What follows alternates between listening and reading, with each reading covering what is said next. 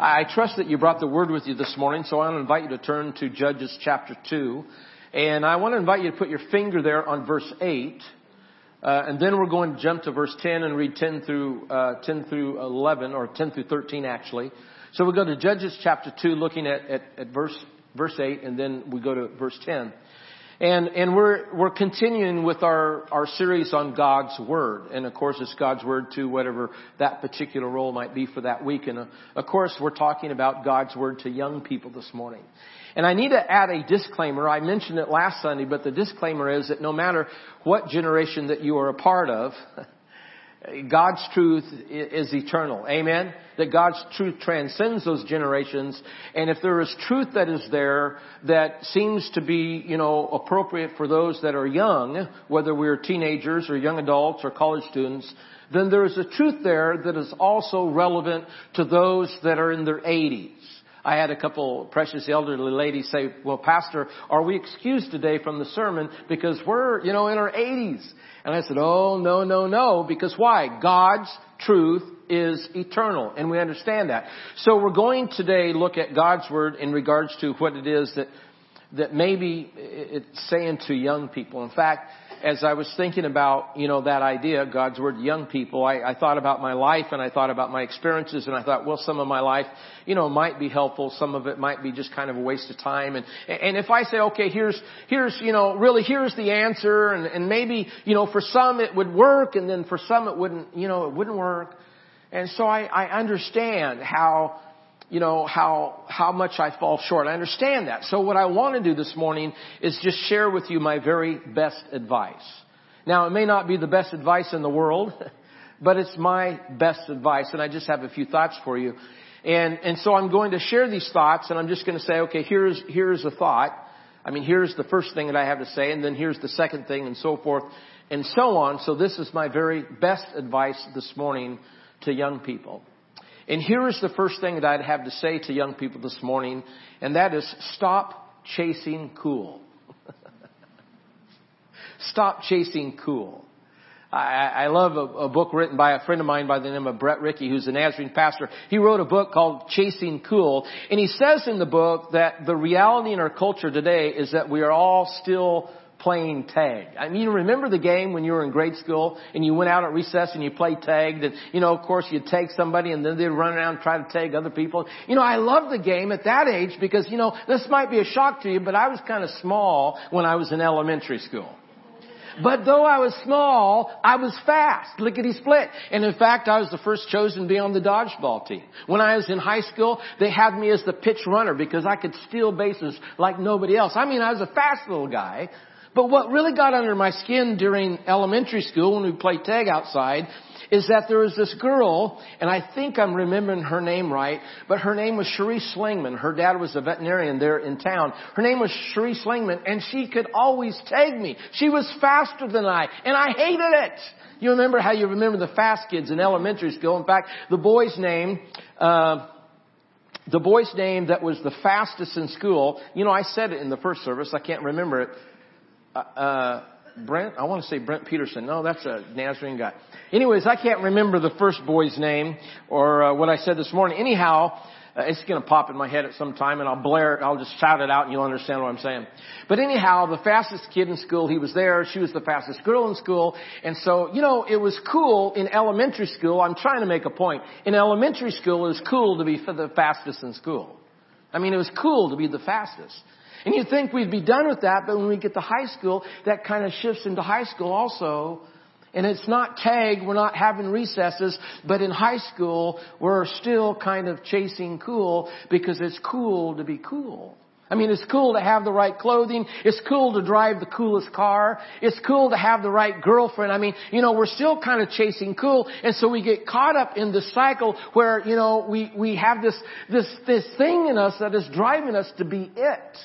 To be the one that everybody wants to be like. And we see that begin to cycle not only in high school where there's this whole popularity thing where we're kind of chasing cool, but we see that even move into adulthood Where all of a sudden we're trying to keep up with the Joneses and we're trying to be, maybe trying to be it. I like what one man said. He said sometimes as he watches society, man is like a man that's trying to go up a down escalator. And we're huffing and puffing and we're trying to get somewhere and trying to, keep up, trying to be it. And we're getting nowhere at all and we're just spinning our wheels. And it's not unusual to say that because we can notice that even people in the Bible, listen now, even people in the Bible missed out on God's best due to the fact they were chasing things other than God. In fact, let's go to our passage this morning. Let's go to Judges chapter 2, beginning at verse 8. And verse 8 kind of gives us the context. We begin to read there at verse 8. Joshua, son of Nun, the servant of the Lord, died at the age of 110. Now that's pretty old, but remember, this is giving us the context that Joshua, that was leading God's people, he had led them across the Jordan when God held the waters back into the promised land, the land of flowing with milk and honey, and all the victories and all the fighting and all the things that happened with God's people, and God was moving mightily and powerfully for God's people. I mean, Joshua was ahead of all that. But here is the context that Joshua, now that had taken over for Moses, now Joshua had passed. Joshua had died. And then we pick up at verse 10. After that whole generation had been gathered to their ancestors, another generation grew up who knew neither the Lord nor what he had done for Israel. Then the Israelites did evil in the eyes of the Lord. Why? Because they had forgot what God had done in the previous generation.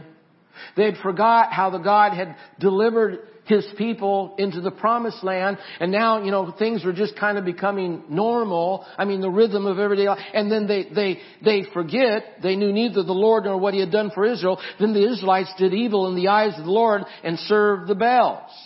They forsook the Lord, the God of their ancestors, who had brought them out of Egypt. They followed and worshipped various gods of the peoples around them.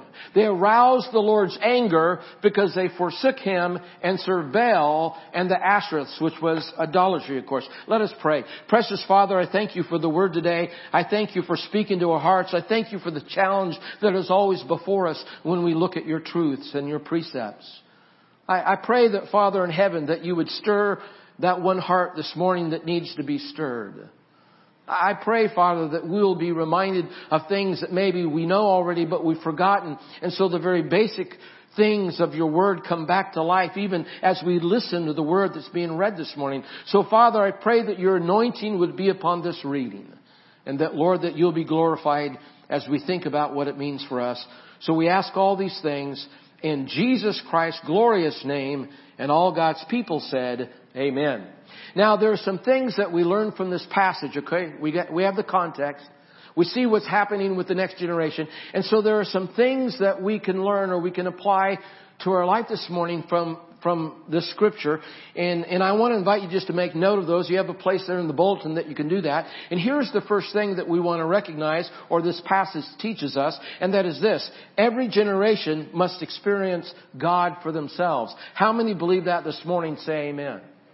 That every generation, listen, teenagers, every generation must experience God for themselves. I mean, that's serious stuff. I mean, we understand that Joshua and those and the children of Joshua, they experienced the stories and the things of God. And he went through that whole process. I remember as a teenager, my dad used to share with me his experiences as a soldier, really as a sailor in World War II.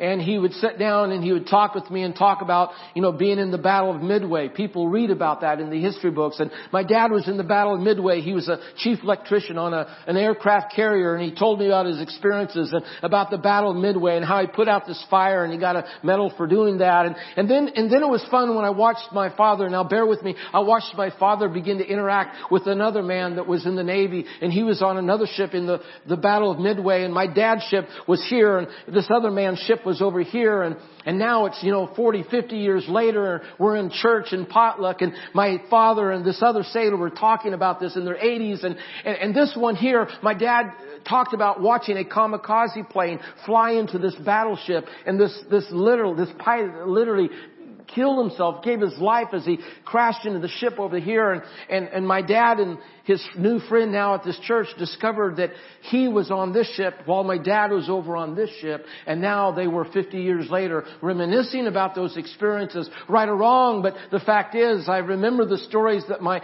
father shared with me about that past history. And because of that, it was carried on and is carried forth in my mind. And yet today, even as this nation goes, as we know in this nation how we were founded on godly and spiritual principles. And there was a time that we said this is a Christian nation. But yet if the story is not told, how do we carry that forward? Amen. And so we recognize that every generation is capable, this is the second idea here, that every generation is capable of memory loss. Every generation is capable of memory loss. Look at the passage.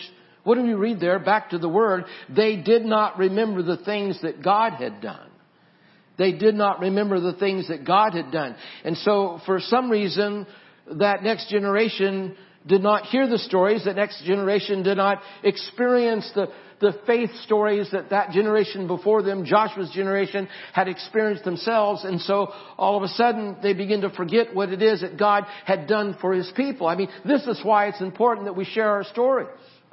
This is why it's important that we give our testimonies, Molly, and we talk about what Jesus has done for us, and we say and we share how Jesus' story intersects our story, and our life is transformed because of the story of Jesus Christ. Amen. And so we recognize here is a very true fact, again, that every generation is capable of memory loss. This is why we need to tell the story. The third thing that we learn from this passage is that every generation will chase after something. Look at the passage again. Go back to the word. We read there, they abandoned God. They abandoned God and they chased after other things. You see, what happened is they were caught up in the game of tag. They were chasing cool. And the challenge I have for us is to stop chasing cool. And God's chosen people at this point, they're chasing the next big thing, the next idol, this God that they were going to worship. And the direction here is that this generation was worshiping the God of Baal. And folks, by the way, the God of Baal is more than just a little statue that's sitting on the coffee table. The God of Baal, it encapsulates the idea of a God of pleasures or a God of rain or a God of fertility, and the idea that if we get the right God, if we can put up the right kind of statue, then all our needs will be met. But what we are reminded, amen, what we are reminded of this morning is the fact that in the midst of life and as we are seeking truth, that there is really only one answer. There's only one that really satisfies, and that one that really satisfies is Jesus Christ. Amen. I think, when it comes to God's truth, we're sometimes like a young person that's thinking that mom and dad don't know anything, and I know none of our young people believe that. I understand that. But it's like, seeking God's truth is like a young person thinking that mom and dad don't know anything. Because I'm an adult now. I'm a man or I'm a woman. And then time passes and life knocks off the rough edges. And then we begin to think a little bit, well, maybe mom and dad does know a little bit.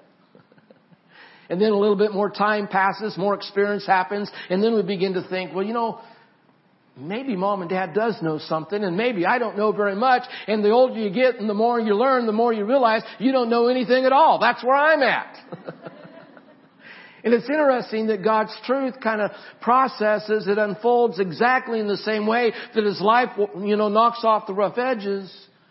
We begin to really realize how much we need God. And that maybe chasing cool really is not the answer. Because you say, well, what does that mean? I mean, chasing cool, it means doing what we think is best.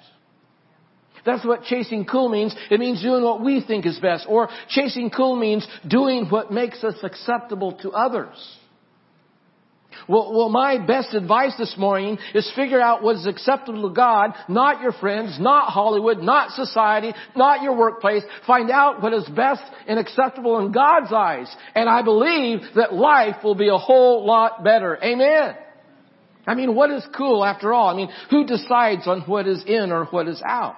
Can we not see that things switches and change? I mean, can we not see that what we think is cool now in a couple of years won't be cool at all? You see, because there is a price for chasing cool. I mean, advertisers, they're the best at it. They create this need that we have. At least they think we have this need about fashion or food or whatever it is. And then they say, hey, I've got the product to fill this need. And so there's this superficial thing that is circling kind of like overhead that is sucking us into the vortex of what we think is it or cool. And ladies and gentlemen, it all falls short. We look in Jeremiah. Go with me to Jeremiah chapter 29.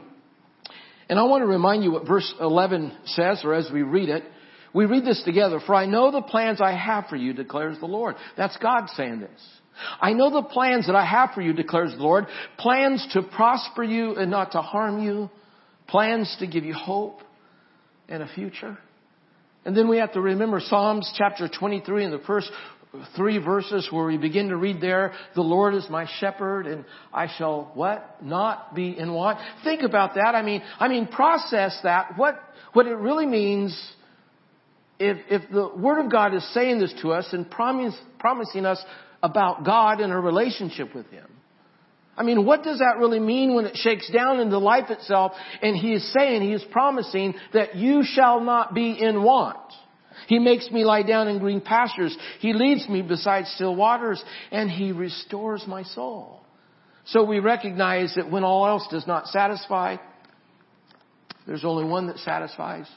There's only one that can really meet our needs. There's only one that can really be the Lord that we need, and that one is Jesus Christ. So what is my advice? My best is stop chasing cool. That's the first thing. The second thought I have is a little bit disjointed from the first one, but it's important. It's relevant. Here's the second thing, young people. Know what's right with the church. I mean, we're good at knowing what's wrong with the church.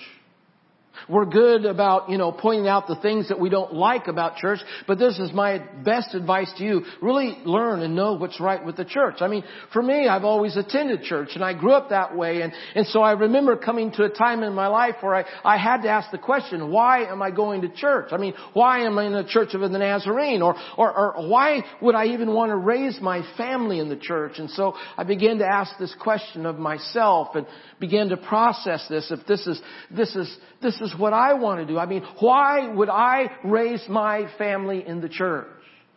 Thinking about that, my mind rushed back to the very beginning and the early experiences of my church time and my church experience and encounter with other people. I began to think about a 4th of July picnic I remember attending when I was about 10 years of age. Mom and Dad took us out to some park out in the woods there in Oregon, and we went to this all-church 4th of July picnic, and you can imagine what that was like, and the ladies preparing the food and some of the men helping, and maybe some of the guys were playing horseshoes and badminton over here, and the kids. I mean, the kids, we were running around with sweat just running down our face like crazy. And in the midst of all that, we were probably being a little bit mischievous. Well, some buddies and I was 10 years of age. We decided to bring some things with us. It was the 4th of July. And so we brought some boxes of these little things. I think they're called poppers or poppets or something like that. They're poppers. And it's a little box, about 25 cents back then. And you have these little things that are really made of tissue paper, and inside there's like gunpowder and sand. You know what I'm talking about? You throw them on the ground and they pop, right? You throw them down on the pop, or you throw them on the table and they pop and they scare people and we laugh and all that. Well, anyhow, it was at that 4th of July picnic that I experienced one of my earliest memories of church, and because it was the church family, and we were running around playing with these poppers, and there was a man by the name of Mr. Steggy that was just slick bald. I mean, he was shiny bald, okay? You know what I'm talking about? Sorry if I'm offending anybody here this morning, but anyway, shiny bald. And he had noticed as I was running around that my shoelace had become untied. And so Mr. Steggy, he stopped and he grabbed me to tie my shoe, and he bent down to tie my shoe, being a nice man that he was, to tie my shoe. My shoe was untied, and that bald head was right there in front of me. And I had one of these poppers in my fingers.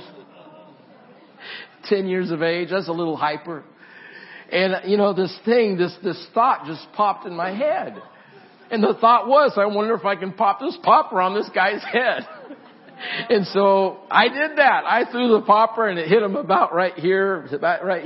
And the thing exploded and the sand hit the inside of his glasses. He had glasses on the end of his nose right here. The sand hit the inside of his glasses and the sand went into his eyes. Oh, it was a crisis.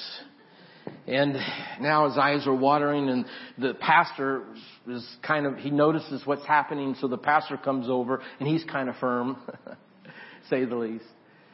And, I'm worried they're going to tell Dad and I'm going to get a spanking. My dad's going to beat me and it's going to be, bad. But those guys, the pastor and Mr. Stagey, they didn't tell my parents. I had to tell my parents years later.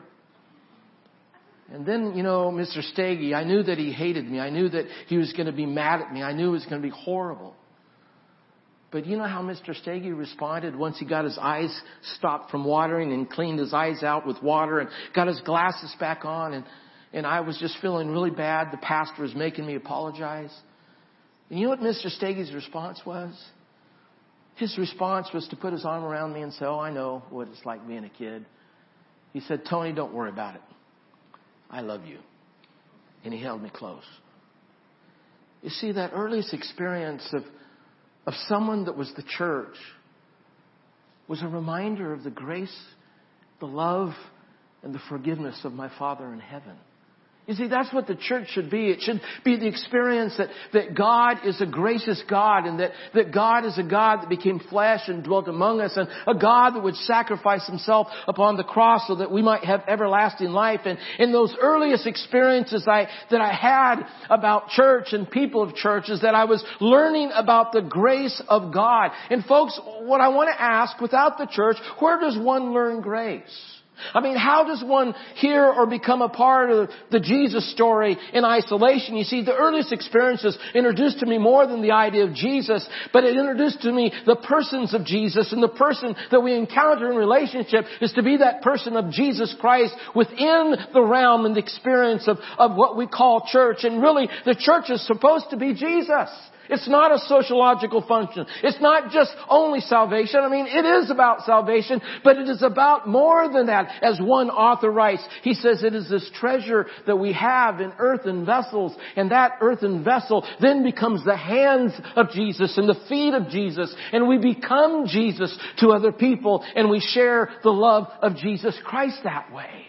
One mission statement is to learn how to love God and neighbor better. To learn how to love God and neighbor better. And the significance of this can be understood by thinking about a governor who may pardon a criminal. I mean, think about that. A governor that may pardon a criminal. You see, the pardon itself does not guarantee changed behavior. It doesn't guarantee that. See, the beauty of the church is that it provides the nurturing, loving structure for possible growth and movement towards a possible new outcome and behavior. It is God's intention to provide that community in forgiveness, and it enables a new outcome as we experience the transformation power. We were singing about that, the transformation power of Jesus Christ in our lives. So there is a spiritual formation in us that we become more like Christ, and we become the hands of Christ, and we become the feet of Christ.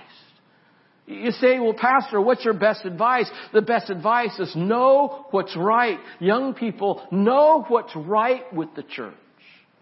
And you know what's right with the church. It's worth saying, I'm going to raise my family in church. I'm going to be a person that directs the ones that I love to church. And then we can become that church that God has called us to be. And the fact is, you see, you make the church what it is. Young people, you make the church what it is. Together, we make the church what it is as God has called us to be the church. So that's the second thing. Here's the last idea, and this is important. I mean, this is big. Know that God has a gift for you, young people.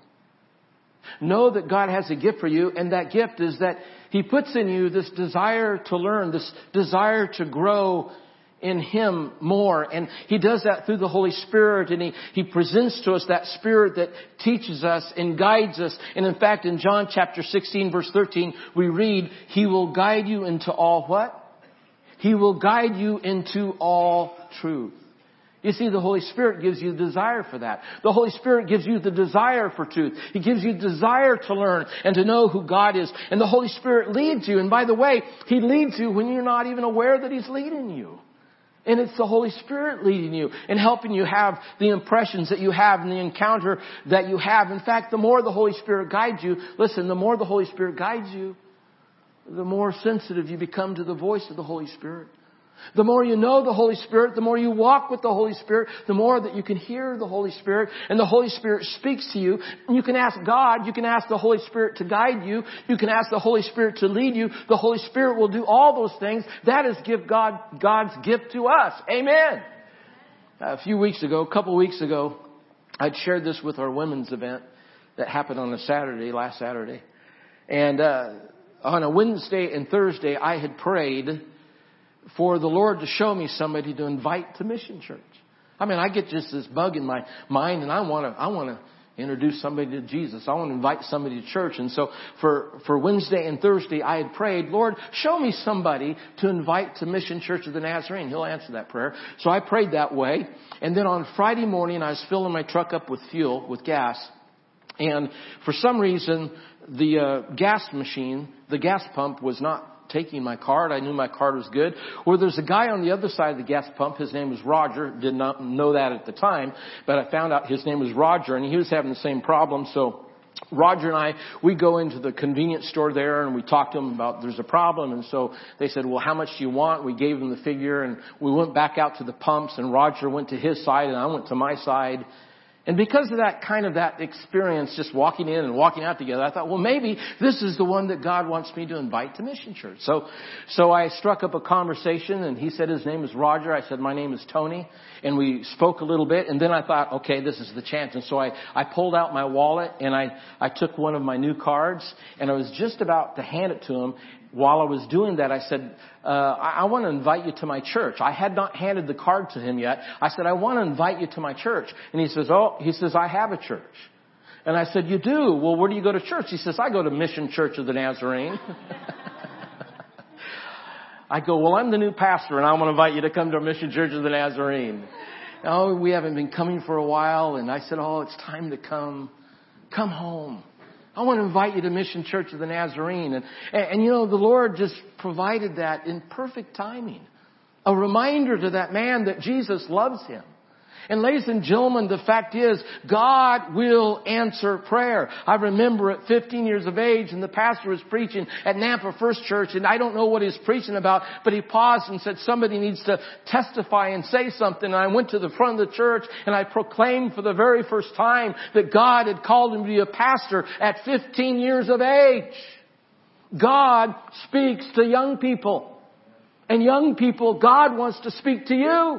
He wants to speak to you. And I praise the Lord that if we are listening, God will speak to us. And God will help us be His hands. And God will help us be His feet as we become everything that Jesus has called us to be, so that we might be Jesus to the community around us. Let's listen for the voice of God, for God wants to speak.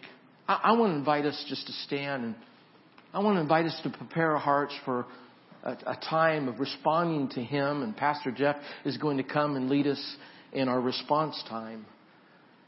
But you know, God, He knows what He's doing. By the way, God is sovereign. It's not an accident that God brought Larry to minister to us during that interim period to give you the words of encouragement and love that you needed. It's not an accident that God has brought you here in the sanctuary, because God is doing something. He's doing something in your church, and He wants to do something to you. And I believe that the first response for us is to listen. To listen, because God speaks. And He speaks to young people. And He calls young people. He spiritually forms young people. He's speaking to you today. And I want to invite us as we respond to God. Pastor Jeff leads us. I love Pastor Jeff, by the way. He's a great guy. As he leads us, and you respond, listen. Listen to what the Lord has to say.